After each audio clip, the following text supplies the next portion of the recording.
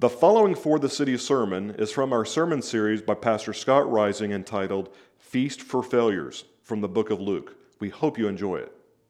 So we've been going through Luke, and we're in chapter 7, right? We started in September, and we're moving right along.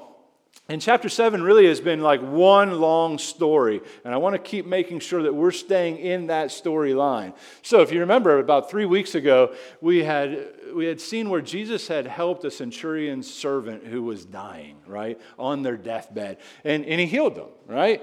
He healed that particular servant, and then right after that, he meets a widow, and the widow is now grieving over the death of her only son. And Jesus raises this young man from the dead, right? And the whole town rejoices. After that, we see that Jesus then actually helps stand beside and encourage his friend, John the Baptist, who's in prison and doubting, right? So we just see how good of a friend Christ is to all these different people who may know him, who may not even know him, but his own goodness cannot be stopped as he goes about. It's not based on their goodness, on how he responds to the situation. Well, this morning, what we're going to see is he's going to confront a tax collector. He's going to confront a particular man who's a Pharisee, and then he's going to comfort and forgive the sins of a very sinful woman. And so that's where we're at this morning. And so let's look at the text. We're in Luke chapter 7.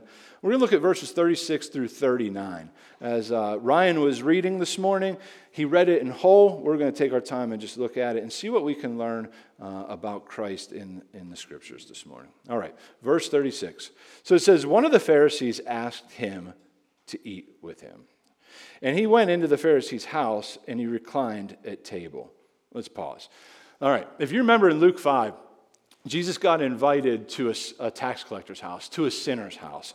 And the Pharisees would not go into that party. They were on the outside looking in. And they're questioning, why is Jesus dining with the scum of the earth? That really was what they were asking. And they were befuddled by it. This is a rabbi. This is a man who knows the Lord. Why is he going in with all these unclean people? And they start to talk to Jesus. They're not very happy. They're not very happy about his table etiquette, right? And he said, listen, I have come for those who are sick, right? Do you remember this? Those who are well or think they're well, they don't actually need a doctor. And he was talking to them. It was pretty pointed. Well, now we see a Pharisee's like, well, I wonder if he'll come to my house. So he invites him. And Jesus gets a dinner invitation. And he goes. Why? Never forget, you can be lost in two different directions. You can be lost in irreligion and you can be lost in religion, right? Only Jesus is center.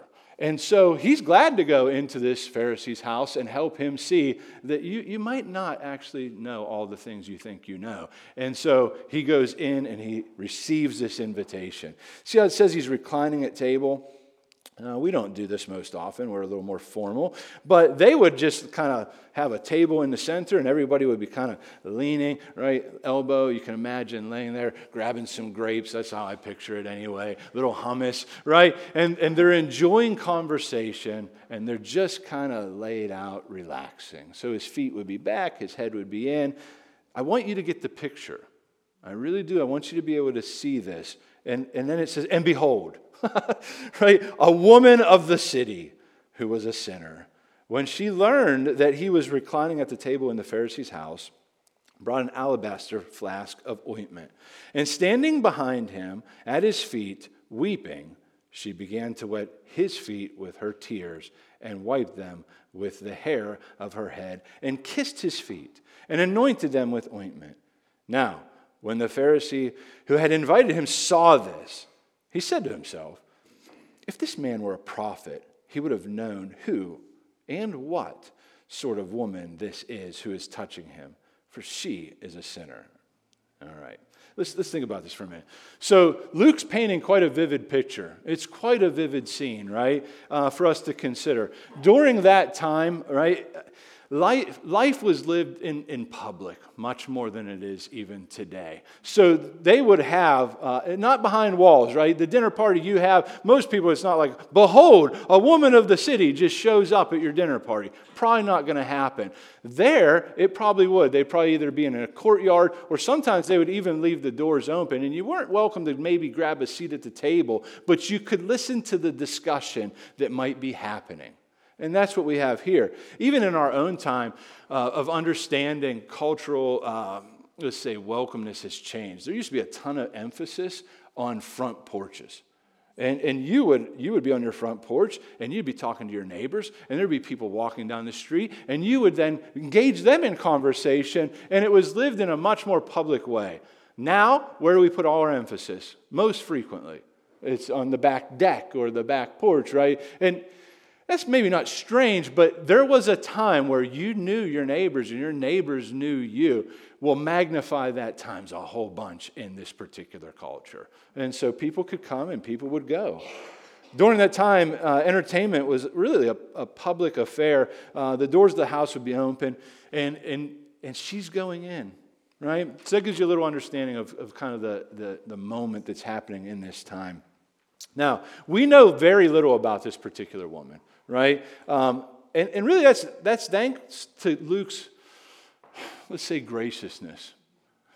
Many times people add a whole bunch of stuff onto this lady, and they say she was a prostitute, and they say this, and they say that. And she may have been, or she may not have been. Luke doesn't tell us. What we know is that she's a sinner in the city, and that she is known. Now, we don't know what her particular sin that entangles or enslaves her is, and we shouldn't try to know, because I think Luke's being kind in saying, I'm not going to give you her name, and I'm not going to give you her background, but here's who she was, really. It's not who she is, and that's the power of the gospel, right? And so we don't know really anything other than this. Boy, she was a sinner, and now she's a lover of Jesus. She's a worshiper. She walks in, and she causes quite a scene. Right? Why? Well, it's because of gratitude. And you'll see that as we continue to work through the text. We don't know how, but somehow, somewhere, possibly through a public sermon, possibly through an interaction with Jesus Christ, she's had a conversation and or has heard the good news about Jesus Christ. She didn't just show up and she's got like some serious, like, expensive perfume that she's going to go and weep tears of joy and repentance on Jesus' feet and start to like clean his feet and anoint him. It's not like the first time she's heard of him or met him. She has heard of this man. So imagine, though, he's captivated her heart, right? And imagine the courage it would take for her to enter this dinner party, right? I mean, everybody knows her. She's the talk of the town. And it's not a good thing, right? Everybody's been talking about her. But Jesus' teaching and his ministry has made a huge impact on this woman's life. And so she really has this picture of audience of one. And she just walks in. And she's not concerned about what everyone else is thinking. Talk about freedom. Talk about freedom. How many times are you and I preoccupied with what someone else might think about the way you love the Lord? About the way you love other people. I mean, right? I'm not alone in this. Many times we're so preoccupied with the thoughts of what others might think that we can't even think about Christ. But all she sees in this moment is him. And that's all she's concerned about. Which leads us to our first point. The forgiveness of Christ sets us free to passionately worship Jesus. That's our first point. Right? Picture it. She's a desperately sinful woman.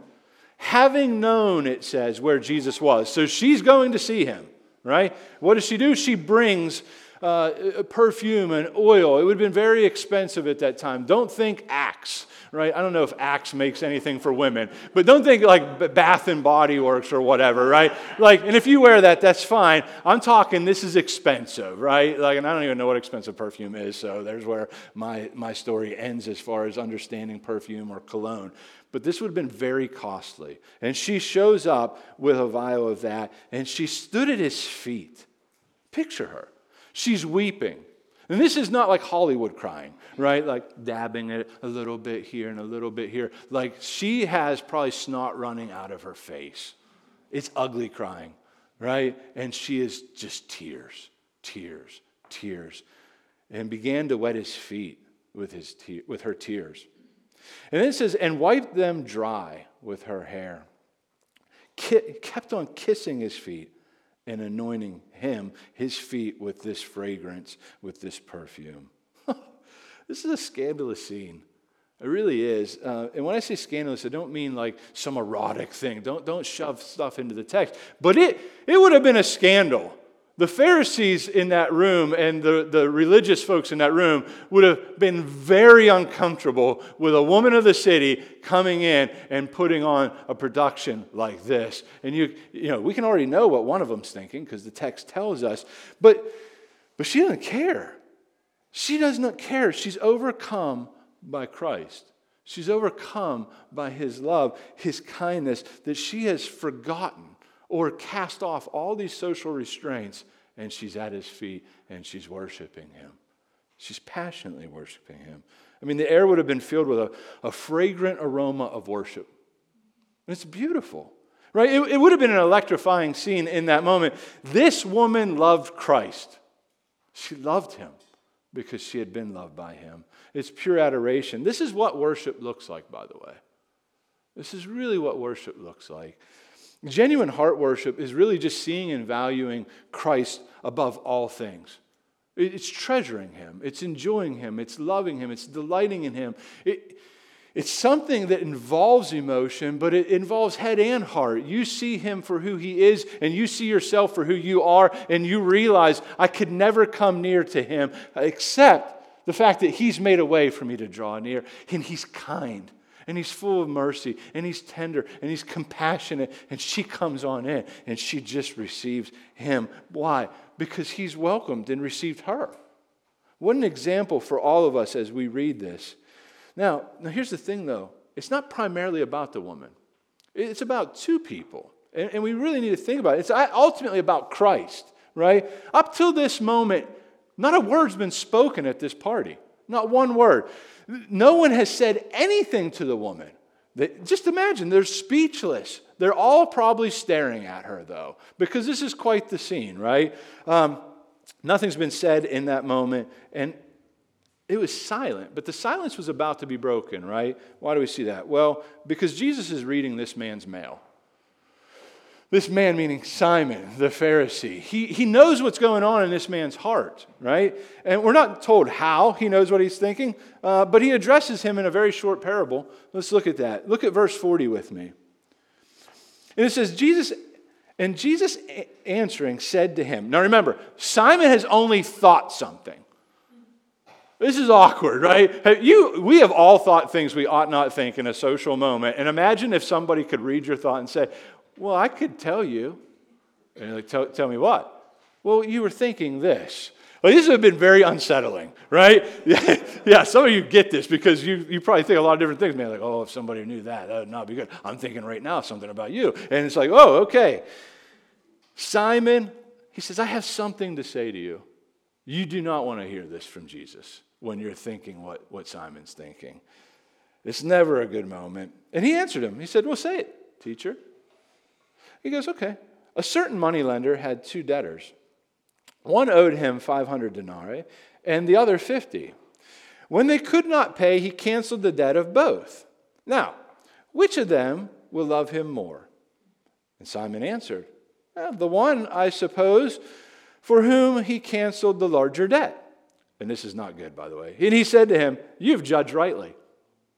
Turning toward the woman, he said to Simon. Now, he's not looking at Simon, he's looking at the woman, but he's talking to Simon, and he says, do you see this woman? You know he's staring at her. You know Simon's staring at her. Jesus looks at her and he says, do you see her? Oh, man. Listen, by the way, the parable is pretty straightforward, right? There are two people in debt to a moneylender. One for 500 denarii, one for 50. It's a 10%, it's 10 times the amount, right? How much is it? People debate. Imagine 2 years worth of wages compared to 2 months, right? That's probably close. And so it's huge. But don't miss the punchline. He says, when they could not pay. Neither of them can pay it. It doesn't matter how small your debt is, your debt. You have a debt. You can't pay your debt. He says, when they could not pay, he canceled the debt of both of them. Who does that, by the way? Nobody. No, don't believe me? If you have a house loan, go to your bank this week and ask them to cancel the debt. It doesn't matter if you have 2 months left. They're like, no, that's not going to happen. But Jesus here, he does that. But listen, Jesus doesn't stop here. He has a question for Simon. He says, which one of them will love me, love the one who canceled the debt more? Simon, apparently being good at math, he says, well, the one, I suppose, who canceled the larger debt. Jesus says, winner, winner, chicken dinner. That's not good news for Simon. Right? He says, you've judged rightly. Then, turning to the woman. Oh, Jesus is a tacticianer. He's reading this guy's mail. He's saying, do you see her? And the answer is, of course he sees her. He hasn't taken his eyes off of her. I wonder if his jaws are clenched, if he's glaring, if he's got a furrowed brow. We don't know. But he doesn't see her the way Christ sees her. Oh, how many times that's been us. Why? It goes back to the last chapter, because he's got a telephone pole sticking out of his face. And it's hard to see people when you think you're not that bad and everyone around you is much worse than you, right? You're self-righteous. You can't see through your own self-righteous self. He can't see her. Listen, while one of the debtors definitely owes 10 times more than the other, but here's the deal. Both are on the same level because neither of them can pay. Neither of them. That's the point of the text. You both need forgiveness, but you don't see your need. Why? Because you think you're okay. Well, that's the problem. Both Simon, the elite moralist, and the scandalous sinner woman are in the same dilemma. They have a debt. They can't pay it. They owe a sin debt to God, and they cannot pay. What do they need? They need mercy. They need forgiveness. They need their debt to be canceled. That's what they desperately need. One can see their need. The other is so blinded he cannot. And so Jesus continues on, right? Look at verse 44, the second half. Jesus says, I entered your house. Now, this would have been very common, by the way, just in hospitality during that time. He's using particular things that would have been very common, right? So when someone comes into your house, you may greet them at the door, right? You might ask if you could take their coat. You might ask if they would like a drink of water. I don't know what you do, but we all do something. Hopefully you're not just sitting there, unless you're really good friends. I leave my door unlocked and say, come on in. But that means we're family. But if it's the first time you're coming to my house, I'm going to greet you. I'm going to welcome you. I'm going to do everything I can to make you comfortable, right? Same thing during that time. They just had some different rules about how they would engage that. And Jesus is talking specifically about those rules to this man. He says, I entered your house and you gave me no water for my feet. But she has wet my feet with her tears and wiped them with her hair. You gave me no kiss, it'd been like a handshake or a hug, a welcome, right? But from the time that I came in, she has not ceased to kiss my feet. You did not anoint my head with oil, but she has anointed my feet with ointment. Therefore I tell you, her sins, which are many, are forgiven. For she loved much. But he who is forgiven little loves little. And he said to her, your sins are forgiven. Then those who were at table with him began to say among themselves, who is this? Who is this who even forgives sins? And he said to the woman, your faith has saved you. Go in peace. This is quite the scene, right? The story really serves to reveal why the sinful, the needy, the broken, all of us, but primarily those who are really broke down, really know that they receive Christ with joy because they know I need. But the moral man, the moral woman needs as well. But these religious Pharisees, they can't see it. That's why they often remain frustrated by him. Jesus will often frustrate religious people because he doesn't exactly fit my mold, right? And so here's the thing. I used to have the privilege of going to a rehabilitation place, a drug rehabilitation place called Spirit Life with Pastor Joe Ryer from Indiana. And we would go there and we would teach the gospel. Now, when you hear spirit life, don't think Holy Spirit life. This is like whatever spirit you want, man. You could just be all hopped up on mushrooms and hugging trees. Some of them were in that place. But we were there to represent Christ and to bring the gospel to bear on people's lives. Now, you would think in a place where there's drug rehabilitation, you wouldn't encounter a lot of religious folks. But we did. It was amazing how many that we met. They would compare one another. Well, I'm only a drug addict because I did prescription drugs and I didn't know it and it's not my fault and here I am. But we would meet people who were strung out on heroin, right, detoxing, and they would say, well, it's because my mom didn't hug me enough. And all those things might help explain how they landed there. But they're all comparing themselves. But then they would always point to somebody in that room and say, but at least I'm not. And they would say it. They would say it. Why? Because, man, religion, it's the default setting of the heart. When I say the heart, I mean your heart, my heart. Grace is so foreign to us, right? What do I need to do to get you to forgive my sin? Just receive it. Trust me. I'll do it all. I got to do a little something, right? No, you don't. But here's the thing, though. When we would teach this particular text, what was amazing to me is all the religion that came out of it, because people would then say, so I've got to love Jesus to get my sins forgiven.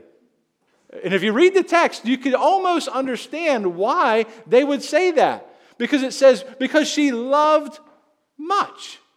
Which means, because she loved much, she had her sins forgiven. The only problem with that is this text and the rest of the Bible. You can't come away with that. I mean, I guess you could. It's just a really horrible interpretation. But because so many people in that room struggled with this text and wrestled with, do I have to love God first before He loves me back? I'm going to assume some of you still struggle here. And I know that you do. So here's the question. Is the woman's love a consequence of divine forgiveness or the cause of it?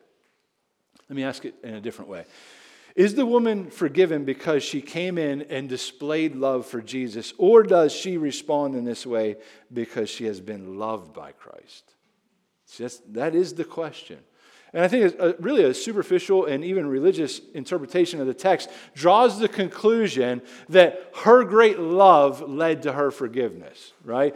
Because it says, therefore I tell you, her sins, which are many, are forgiven which really is because she loved much.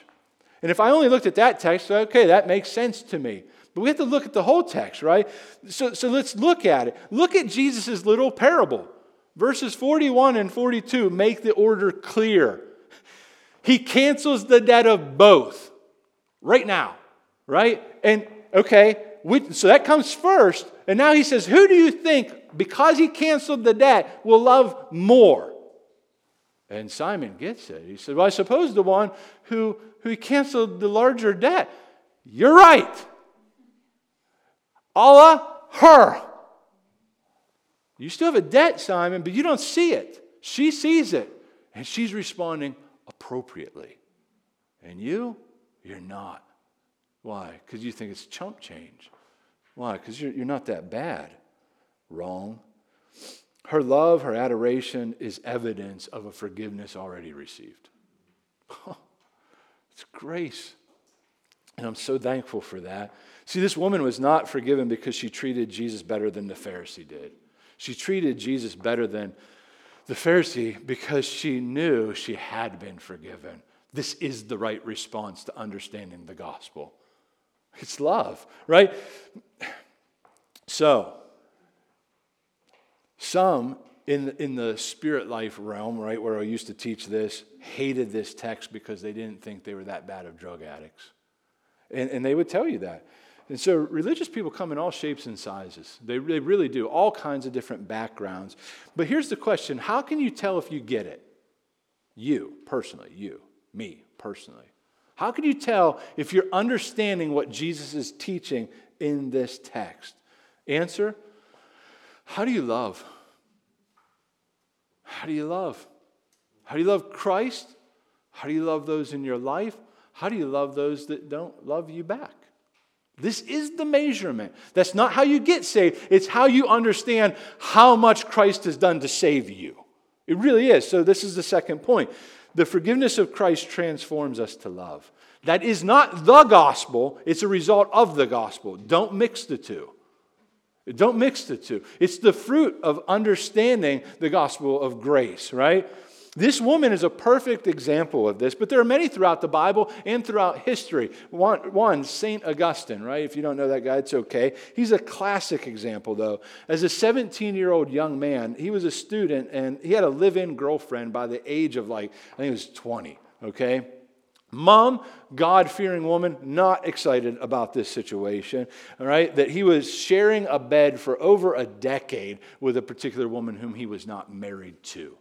So mom, she starts to pray, right? And at the age of 23, Augustine even authored a book that would be, actually, it sounds very popular in our time and age, right? It was called On the Beautiful and the Fit. But then, through the prayers of his mother and the kindness of God, he came to see his sin. This is the first step of really understanding what Christ has done. He understood his need, and he was converted. He then eventually became Augustine of Hippo, and he became one of the greatest theologians of the early church. There's another man named John Newton, author of a great hymn. You may have heard of it, Amazing Grace, right?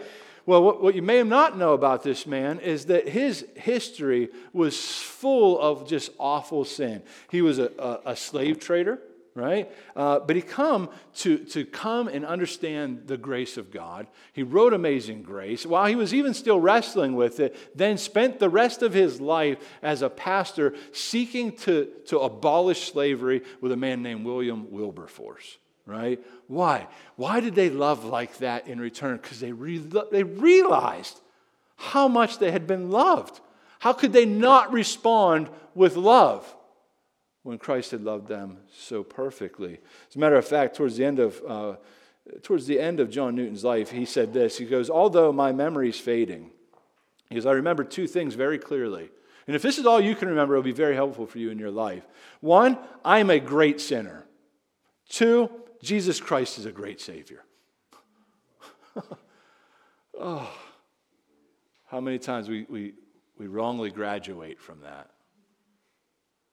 I was a great sinner, and Jesus is just kind of an okay Savior, and now, if it's meant to be, it's up to me. Now, you don't say that. I don't say that, but sometimes we drift. We drift into that religion, and it's never a joy. Nothing good comes from it, right? It's despair often will come, or pride, but never a humble grace that seeks to love God and love others. That only the gospel, only the grace of what Christ has done to save sinners produces that in the life of his believers. May that be the theme of our worship here. May that be the theme of our lives here.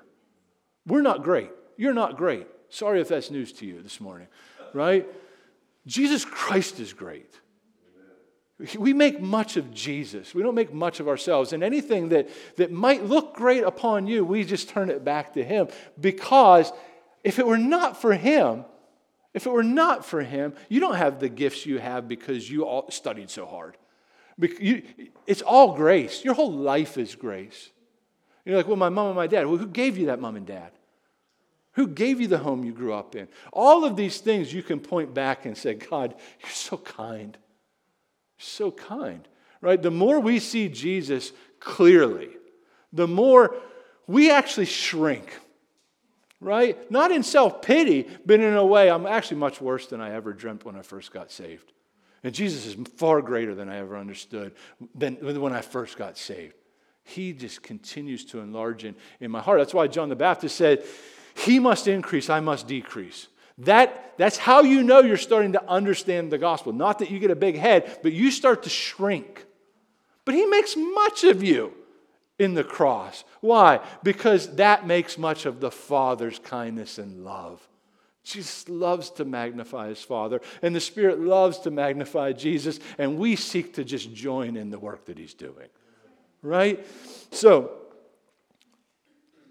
now, I want to be clear, though. You don't have to have a wretched life to understand that you yourself are a very needy person to receive grace. You could have been a pretty good person throughout history. The Apostle Paul is a great example of that. He was a Pharisee of Pharisees, a Hebrew of Hebrews. And yet, this man would come on, and he would come to know the redeeming love of Jesus Christ, and he would say these words in 1 Timothy 1:15. He said, "The saying is trustworthy and deserving of full acceptance, that Christ Jesus came into the world to save sinners, of whom I am the foremost." I am the chief. Now, was he the worst guy ever in history? No, probably not, but he had come to understand. In comparison, when I look at the holiness of God, even my good deeds are just filthy rags. Nothing about me is good. You're good. Oh, that's the work of the Spirit. If you believe that here, right? If you understand that here, you didn't do that. The work of God did that. The Spirit in you did that. And so praise Him for that. If you can come to understand and to know that, there should be no pride in our understanding of the gospel. It's a gift. Simon can't see. Jesus is trying to help him see in this moment. And it seems a little bit tough love. Do you know why? Because it is. And it's the medicine he needs. It's the medicine he needs, right? And so, but here's the thing. People nowadays, they would see Paul and they would say, "Oh, Paul, you're not chief of sinners," right? They would try to comfort him. "You're not that bad, right? Come on, buddy. Quit looking down on yourself so much. You're better than so-and-so." And we can do that. We can mistakenly do that and give people a bunch of self-talk that's not very helpful. Because actually what needs to happen is conviction of sin needs to happen. It needs to happen. Now, if someone's a believer and they're condemning themselves and they're wallowing in the sins that Jesus has already paid for, okay, that's where we come along and we encourage and we remind them of Christ's sacrifice. We remind them of the good news of Jesus Christ. We remind them that there's no condemnation for those who are in Christ. But if they are not in Christ, you're a fool if you come along and say, "You're not that bad. You helped out at the YMCA." Well, whoop-de-doo-dah-ding.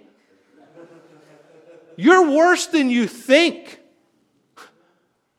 That's really what you ought to say. You still don't see. You're actually worse than you think. I mean, that didn't help me, right? You got to come along with good news after that, but you definitely want them to see why. Because otherwise they'll never go to a Savior. Why? Because they don't need a Savior. I got this. You're right. I'm not that bad. Thanks. Whew.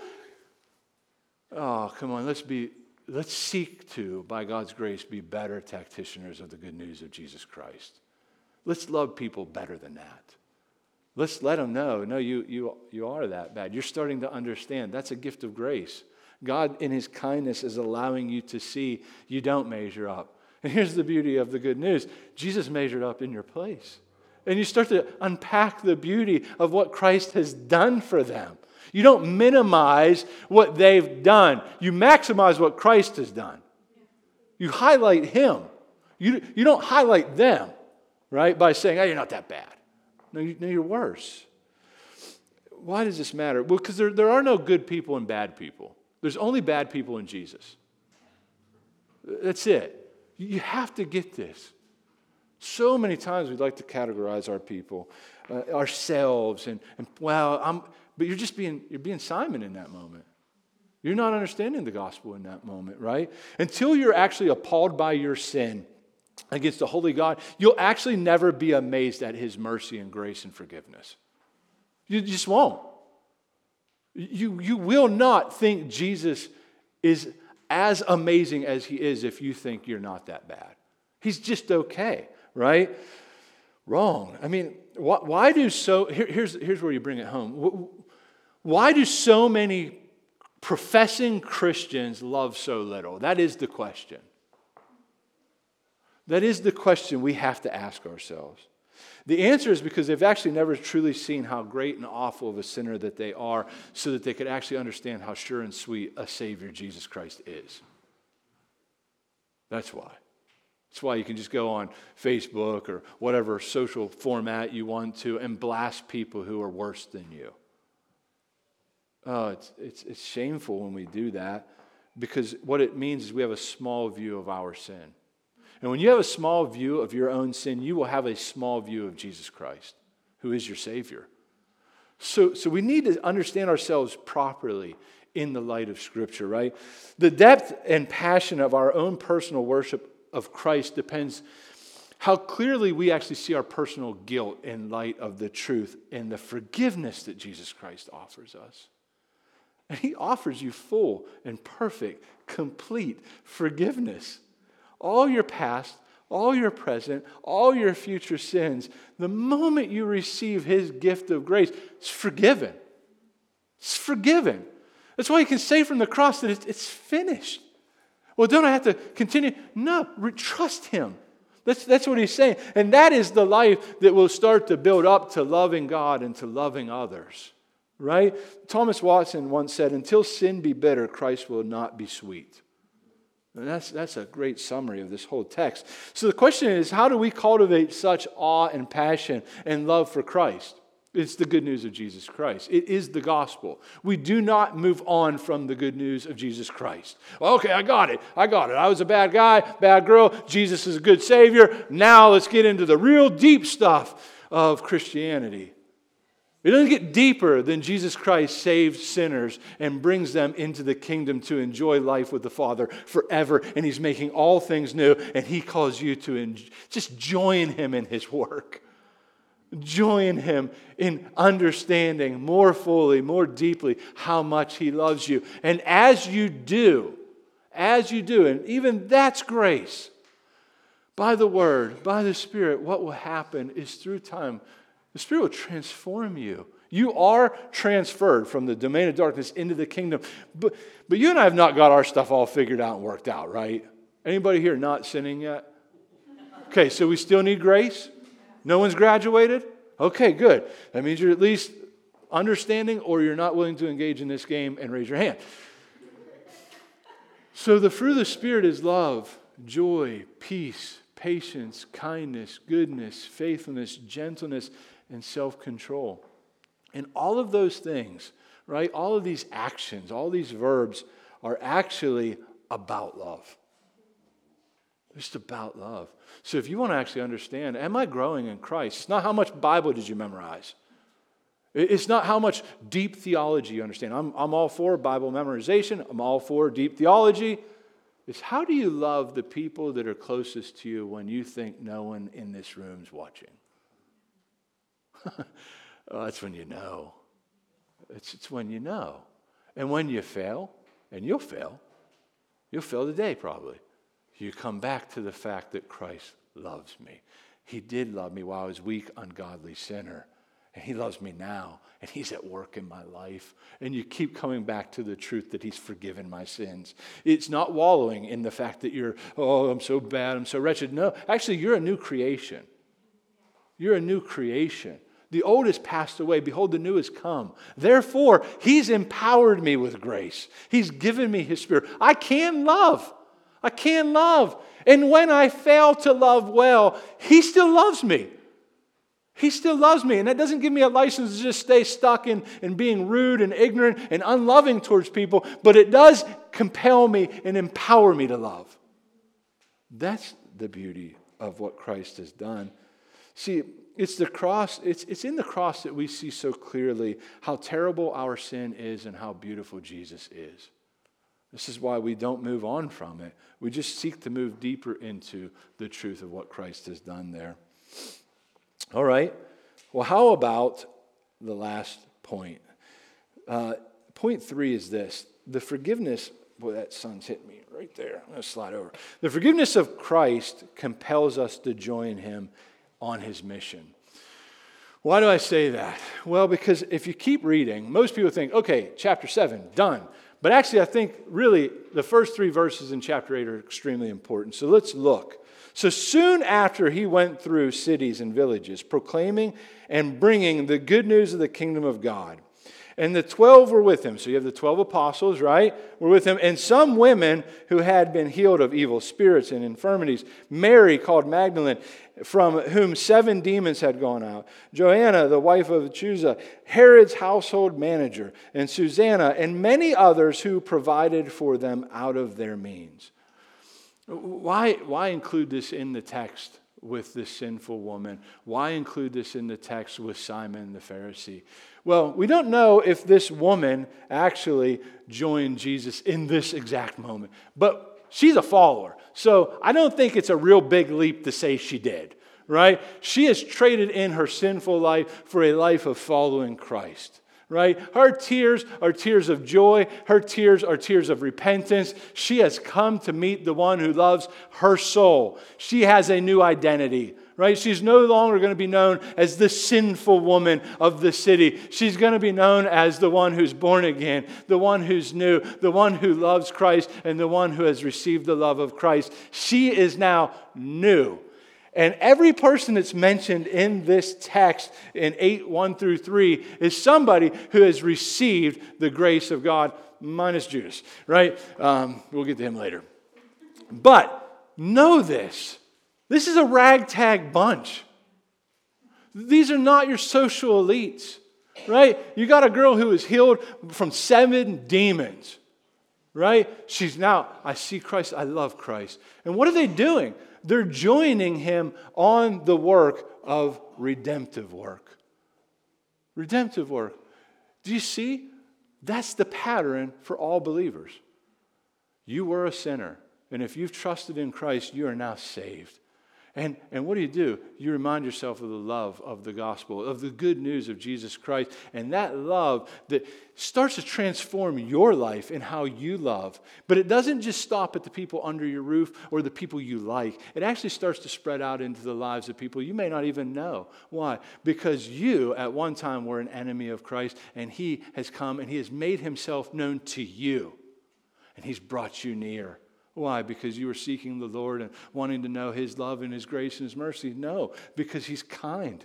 And he loves to seek and to save the lost, people just like us. But can I tell you something? The gospel isn't just for us. It's not just for us. They joined Jesus on mission of what he was doing. Redeemed men and women join Jesus in the redemptive work. We give of our time, we give of our talent, we give of our treasure. Now don't mix it up. Not in order to be saved, but because you've come to know of saving grace and mercy. How else would you respond? How else can you respond?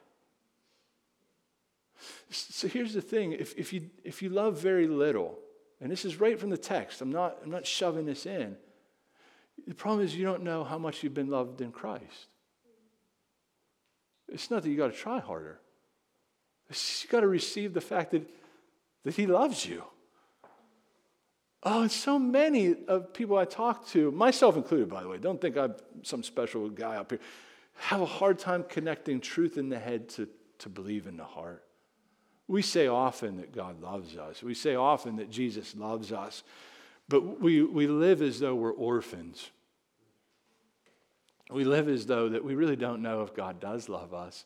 See, if you and I could actually come to understand and fully embrace that God loves you in spite of you, that it's because he's so good, we would turn this city upside down. We would. So really, I guess the prayer often in these moments is, God, help me to know, help me to understand, help me to believe how much you love me. Help me. Because I know and I believe, but help me to understand the depths of your love. Help me to understand that I am in so many ways like the woman here. And help me to love like she loved there and not be so preoccupied what everyone else thinks, but only be preoccupied with what you think. And what do you think? Oh, your word tells me. Your word calls me beloved. Your word calls me forgiven. Your word says I'm adopted into your family because I trust and believe in Jesus Christ. Your word tells me that nothing can separate me from your love. Your word tells me over and over and over that you are a God of steadfast love and mercy, and that if I would just call upon the name of Jesus Christ, you will bring me in. You will make me new. You will clean me up. You will give me the gift of the Holy Spirit. You will transform me to love like you love. Oh God, help me. Help me to love like that. And when he does that work, guess what happens, church? We don't go around boasting about how great we are and how sinful everyone else is, or how bad the Democrats are, or how bad the Republicans are, or how bad this category or that category is. We say, they need the love of Christ. And we're never shocked by their sin. We say, if it were not for God's mercy and grace, I would be just like them. But Christ has saved me. Christ has redeemed me. Christ has rescued me. Praise be to Jesus. Help me to love like that. And so that's the call. And so, church, the family of God is the last, let's say, the final apologetic of God's love. Jesus says, you'll know my disciples by how they love one another. I don't know much about this woman beyond here. Do you know why? Because the Bible doesn't tell us. But my guess is she was known for her love. When we meet her in heaven, we'll maybe get to hear some stories of how she was in the early church laboring towards love. Why? Because she had realized how much she'd been forgiven. May we testify to that truth. May we testify to that love. And so really the prayer for us this morning is, Lord, help me to understand fully, finally, and we never will, the depth of your love. Help me to understand more, though. Why? Because the fruit of that is love for him and love for others. And a church that understands that they are loved will stand out in a world that's always trying to earn and receive and gain love by pretending and performing. You don't have to pretend or perform anymore. Why? Christ loves you. He loves you. You don't have to earn his love. You can't earn his love. Thank you, Lord. Pressure's off. Receive. That's what the gospel, the grace of Christ is about. Let's pray. Father, we thank you for your grace. Lord, we thank you for this story of two people who desperately need their debts forgiven. And we thank you that you gave sight to the woman to see her great need, and that she had received your forgiveness, your grace, your mercy. And she responded appropriately. She responded with worship and adoration and love for the one who loves her. Father, I pray that you would help us to love like that. Father, I pray that you'd help us to be worshipers in spirit and truth, that we'd be full of grace and truth and mercy. Lord, that we would come daily and remind ourselves of our need and that all our needs have been met in Christ. Jesus, thank you for being a beautiful Savior. Lord, help us to love you more fully from a truth that comes from how fully we're welcomed and loved by you. Overwhelm us with this truth. Transform us by this truth. Help us to be a people who reflect your mercy and your grace in a city who desperately needs to know the love of Christ. We ask this in Jesus' beautiful name. Amen. Thanks for listening to this sermon. If you found it helpful, we encourage you to enjoy more of our sermons, find out more information about For the City, or how to partner with us through prayer and giving at www.forthecity.church. For the City exists to magnify Jesus by making disciples who share and show the transforming power of the gospel and plant churches that multiply.